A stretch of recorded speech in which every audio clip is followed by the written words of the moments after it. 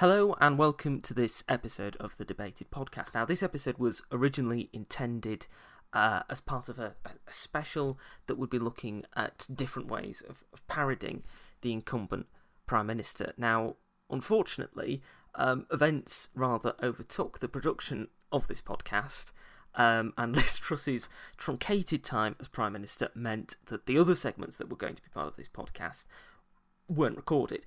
And given that the idea was about parodying the incumbent Prime Minister, now she's gone. That doesn't really work. Anyway, this part of it was recorded with Jake Yapp relatively recently, and it's so good that there's no point in not releasing it. So here we go. This is a podcast on parodying the Prime Minister with myself and Jake Yapp. I hope you enjoy it. It won't be easy, but we can do it. We need to wake up and smell the coffee. The independence case is a powerful one. Another future's possible, but we've got to fight for it. Order!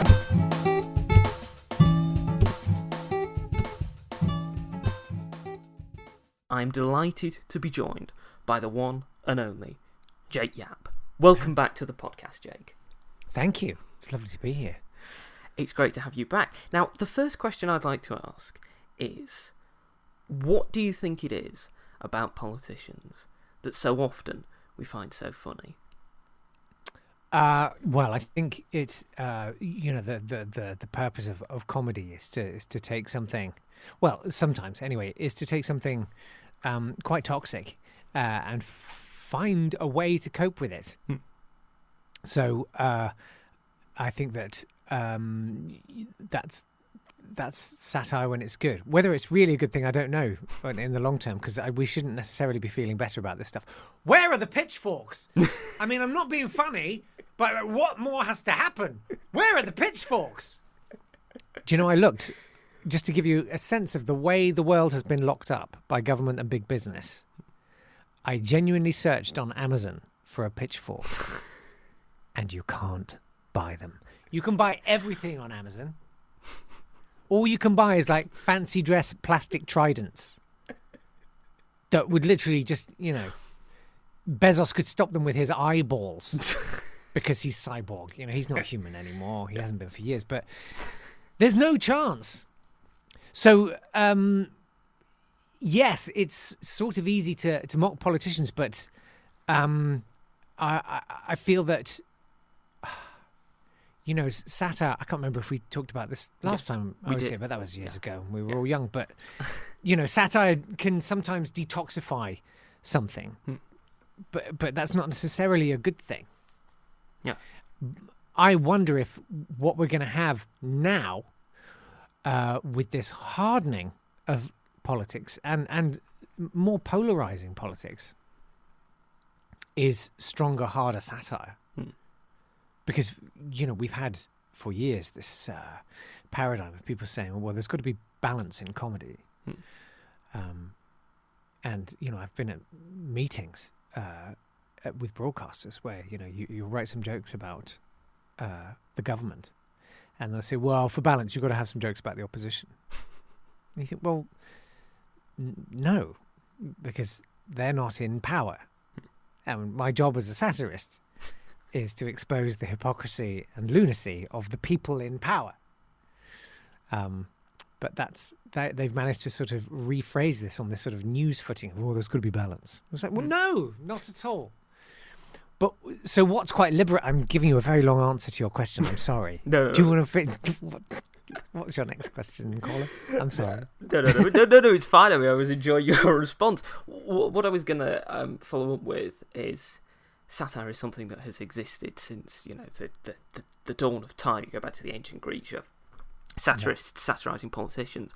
But there seems something particularly about modern politicians. I'm thinking of the last three prime ministers that almost from day one seems to lend themselves to satire. Do you think that politicians are becoming almost more comical, or it's easier to satirise them, or do you think it just reflects the kind of people that have been going into politics for the past 20 years? I think what you, I mean, I genuinely, I never remember anything. So please, I probably said all of this last time, you know, and I've said, if you're left wing and you're funny, you just stand up. And if you're right wing and you're funny, you go into politics. And the problem with someone like Johnson was that he was brilliant at comedic misdirection. You know, now I have read reports suggesting that, you know, that whole zip wire event was entirely stage managed. He instructed the operators to get him stuck. Yeah, that was the point, because he understood that it would feed into this narrative, and by being this comedic buffoon, he absolutely harnessed the power of comedy to make himself look like this lovable buffoon. You know, what harm could he possibly do? And of course, he did catastrophic harm. And so what's really interesting about now, having gone from Johnson, who completely understood the power of comedy and very much levied it to his advantage, we now go to Liz Truss, who I don't know if you've heard her try to tell a joke.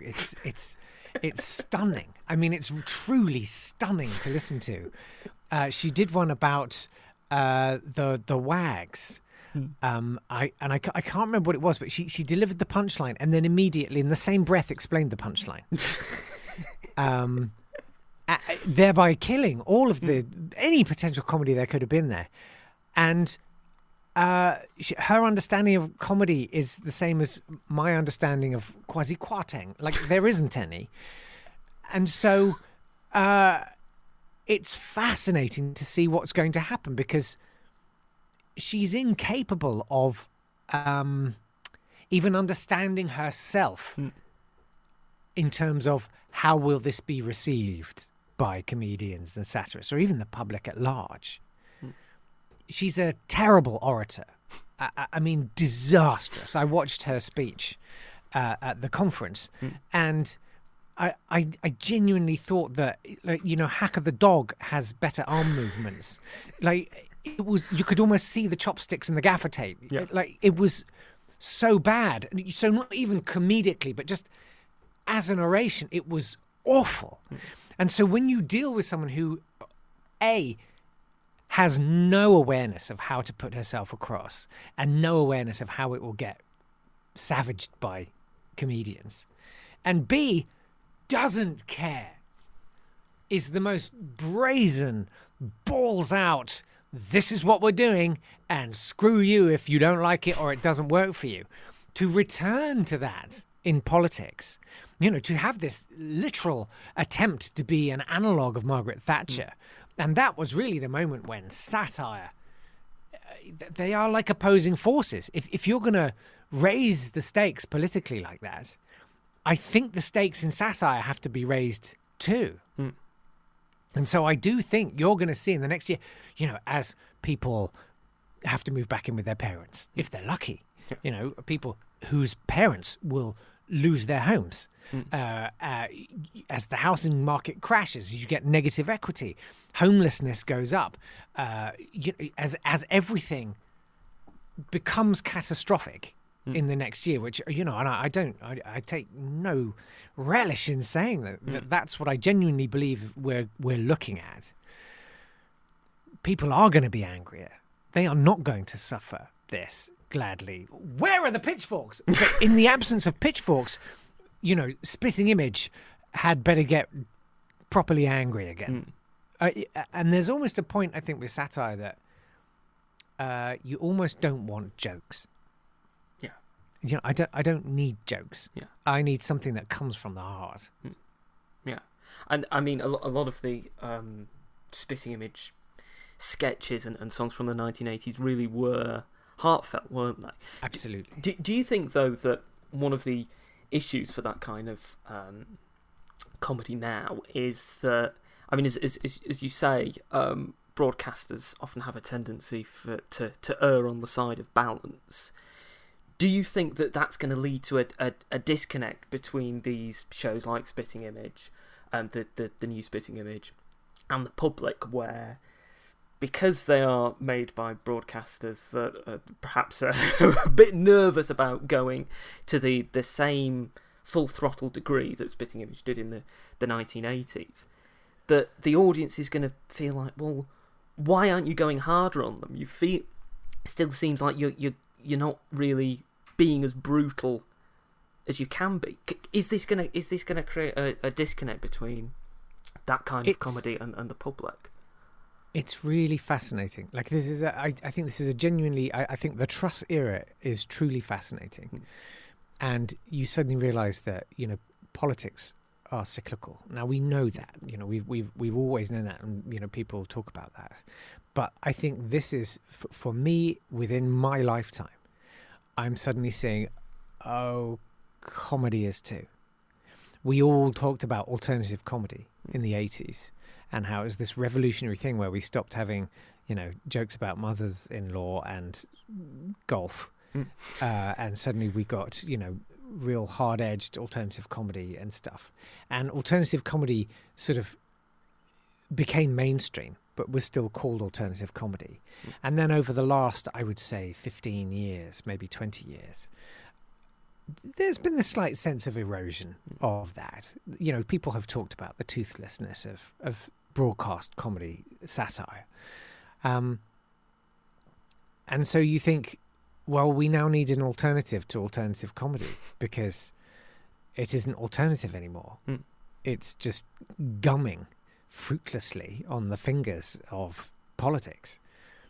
And we will probably face the same struggle of getting onto the broadcast media. No one's going to call Michael McIntyre an alternative comedian. You can't.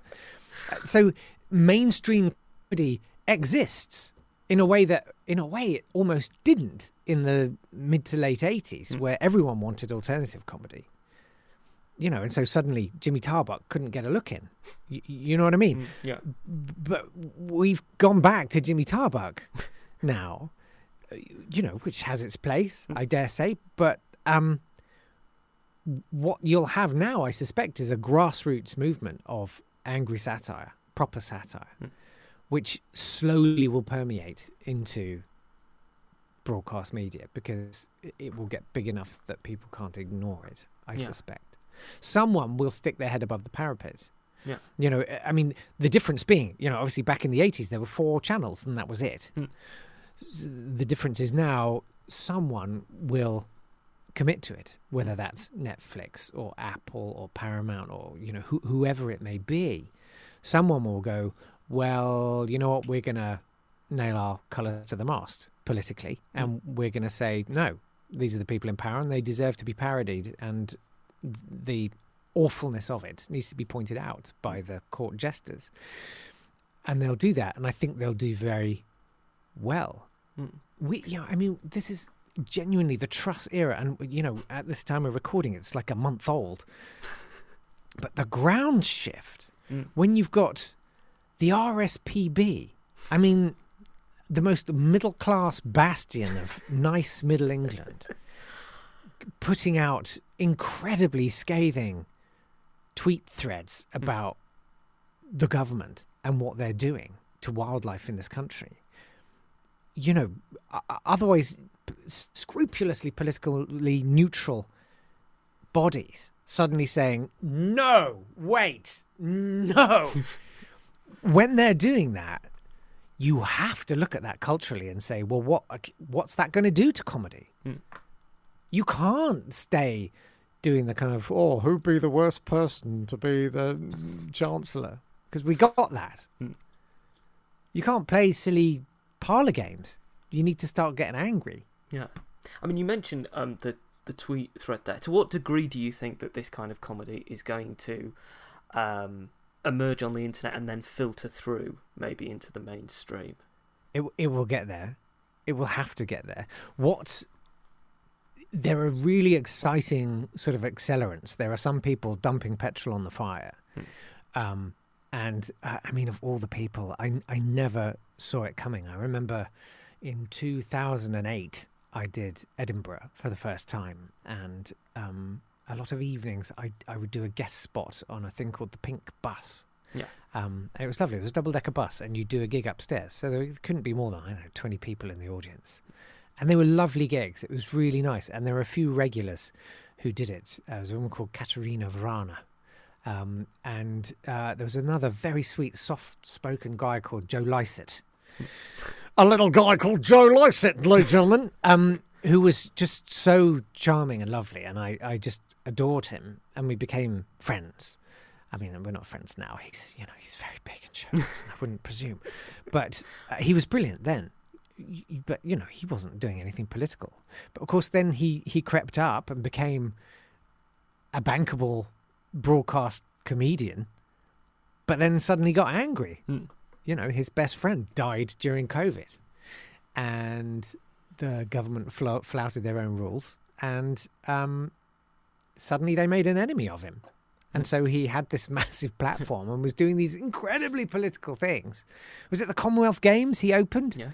And said, now it's time to do something our government doesn't always do, which is to welcome some immigrants. Yeah. And you think, wow, that was not sanctioned. That was not signed off, was it? You just did that.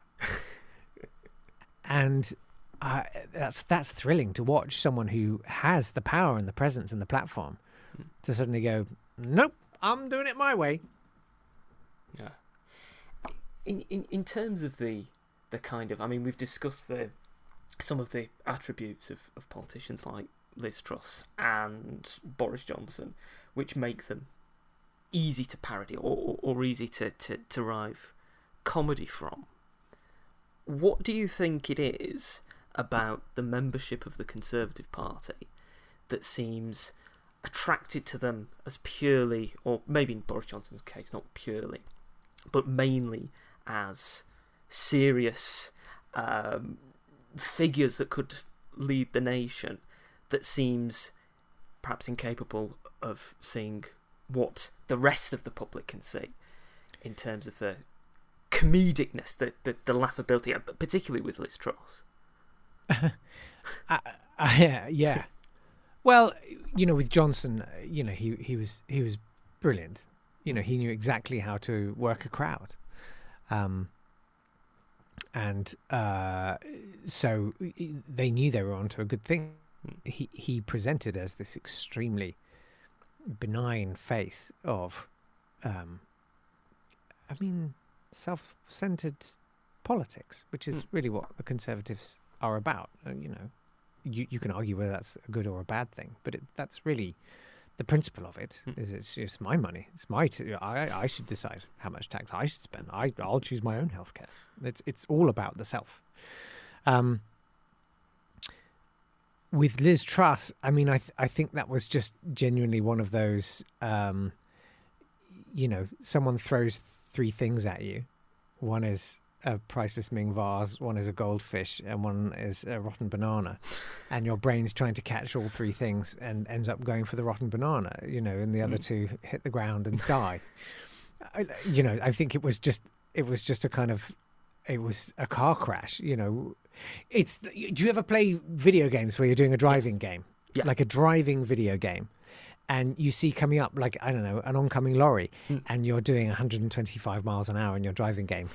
And you go, I must go to the left of the lorry, or I must go to the right of the lorry. And all your brain can think of is lorry. And you fixate on the lorry and you drive into the lorry instead of left or right.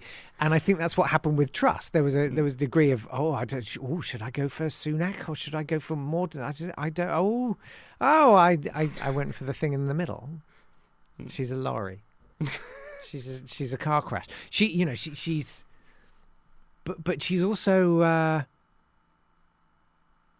I think they find her exciting. I think they find her thrilling because she's not pretending to be anything other than what she is. Yeah. Which is ironic because she's done more U-turns in her career.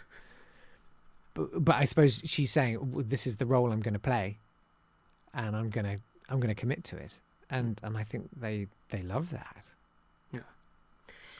In terms of opposition politicians, now you mentioned that earlier, broadcasters sometimes have a tendency of wanting, comedians to parody both sides, both the incumbent government and the opposition. Yeah. Now, the one thing that has been used in relation to Keir Starmer has been, that he is boring, that he is dull, as a term of a frame of reference of comedy, in a similar way perhaps to John Major counting his peas on Spitting Image. Do you think that in a way that perceived, not necessarily saying it's there, but that perceived lack of flair with Keir Starmer as compared to Liz Truss will mean that comedians will, even if perhaps they may agree with her more than him, gravitate more towards Liz Truss because there is more there to play with and more there to parody and to generate comedy from? Yeah, I mean, I think there's been for a long time in British politics the sort of the bland leading the bland, whereby the most inoffensive person wins.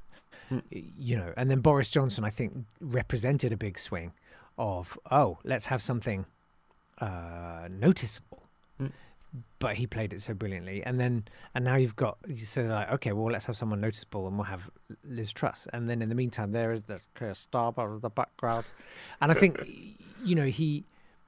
he is boring, but I think he should actually lean into that more, because I think people do respond to something that is authentic, and his speech was embarrassing. When he was trying to do jokes, and it was embarrassing because for three reasons. One, he's not very good at it. Two, it wasn't really the time or the place. Wait, that might have been three. No, I can't remember what the third one was. That's politics. So. Two, he's not very good at it, and three, it didn't feel authentic, and you sort of feel like, well, actually, maybe people would buy more readily into the idea of, well, I'm a grown up, and I'm not going to make jokes when we're dealing with people's lives. There's nothing funny about that, you don't. No one votes for. No one wants an ambulance driver who's really funny. They want someone who takes their job very seriously and does it very well. And you don't really care about whether they're funny or not in their private life. And he should call that, and make a virtue of that. I wished with his speech that he'd said, I had a speech written and it was a standard conference speech. It had a few jokes at the top to warm you up. And then, we'd go into policies and I'd probably tell you about my dad, who was a tool maker. So we've heard it, mate. We've heard that. It's so boring. Lean into it, make a virtue, and say, but now was not the time for that speech. This isn't a time for jokes. This is a catastrophic moment in British history. Call it. Have the authority. Have the presence. Dare not to be funny. And so for comedians, I think looking at Keir Starmer, there's definitely a lot you could do, and he's on the brink of the grey peas kind of John Major Spitting Image trope. Which, if you haven't seen those sketches, if you're young, God, go and see them because they are so funny. So that's why, in a way, I think he needs to own it, turn it into a virtue. Yeah, say I'm not here for jokes. I'm not here for panache or charisma. I'm here to do a job because someone really badly needs to. Yeah, I have to say, I think a good balance is Angela Rayner. I think she's really good at. Do you know what it comes down to is who would you want on a wet lunch?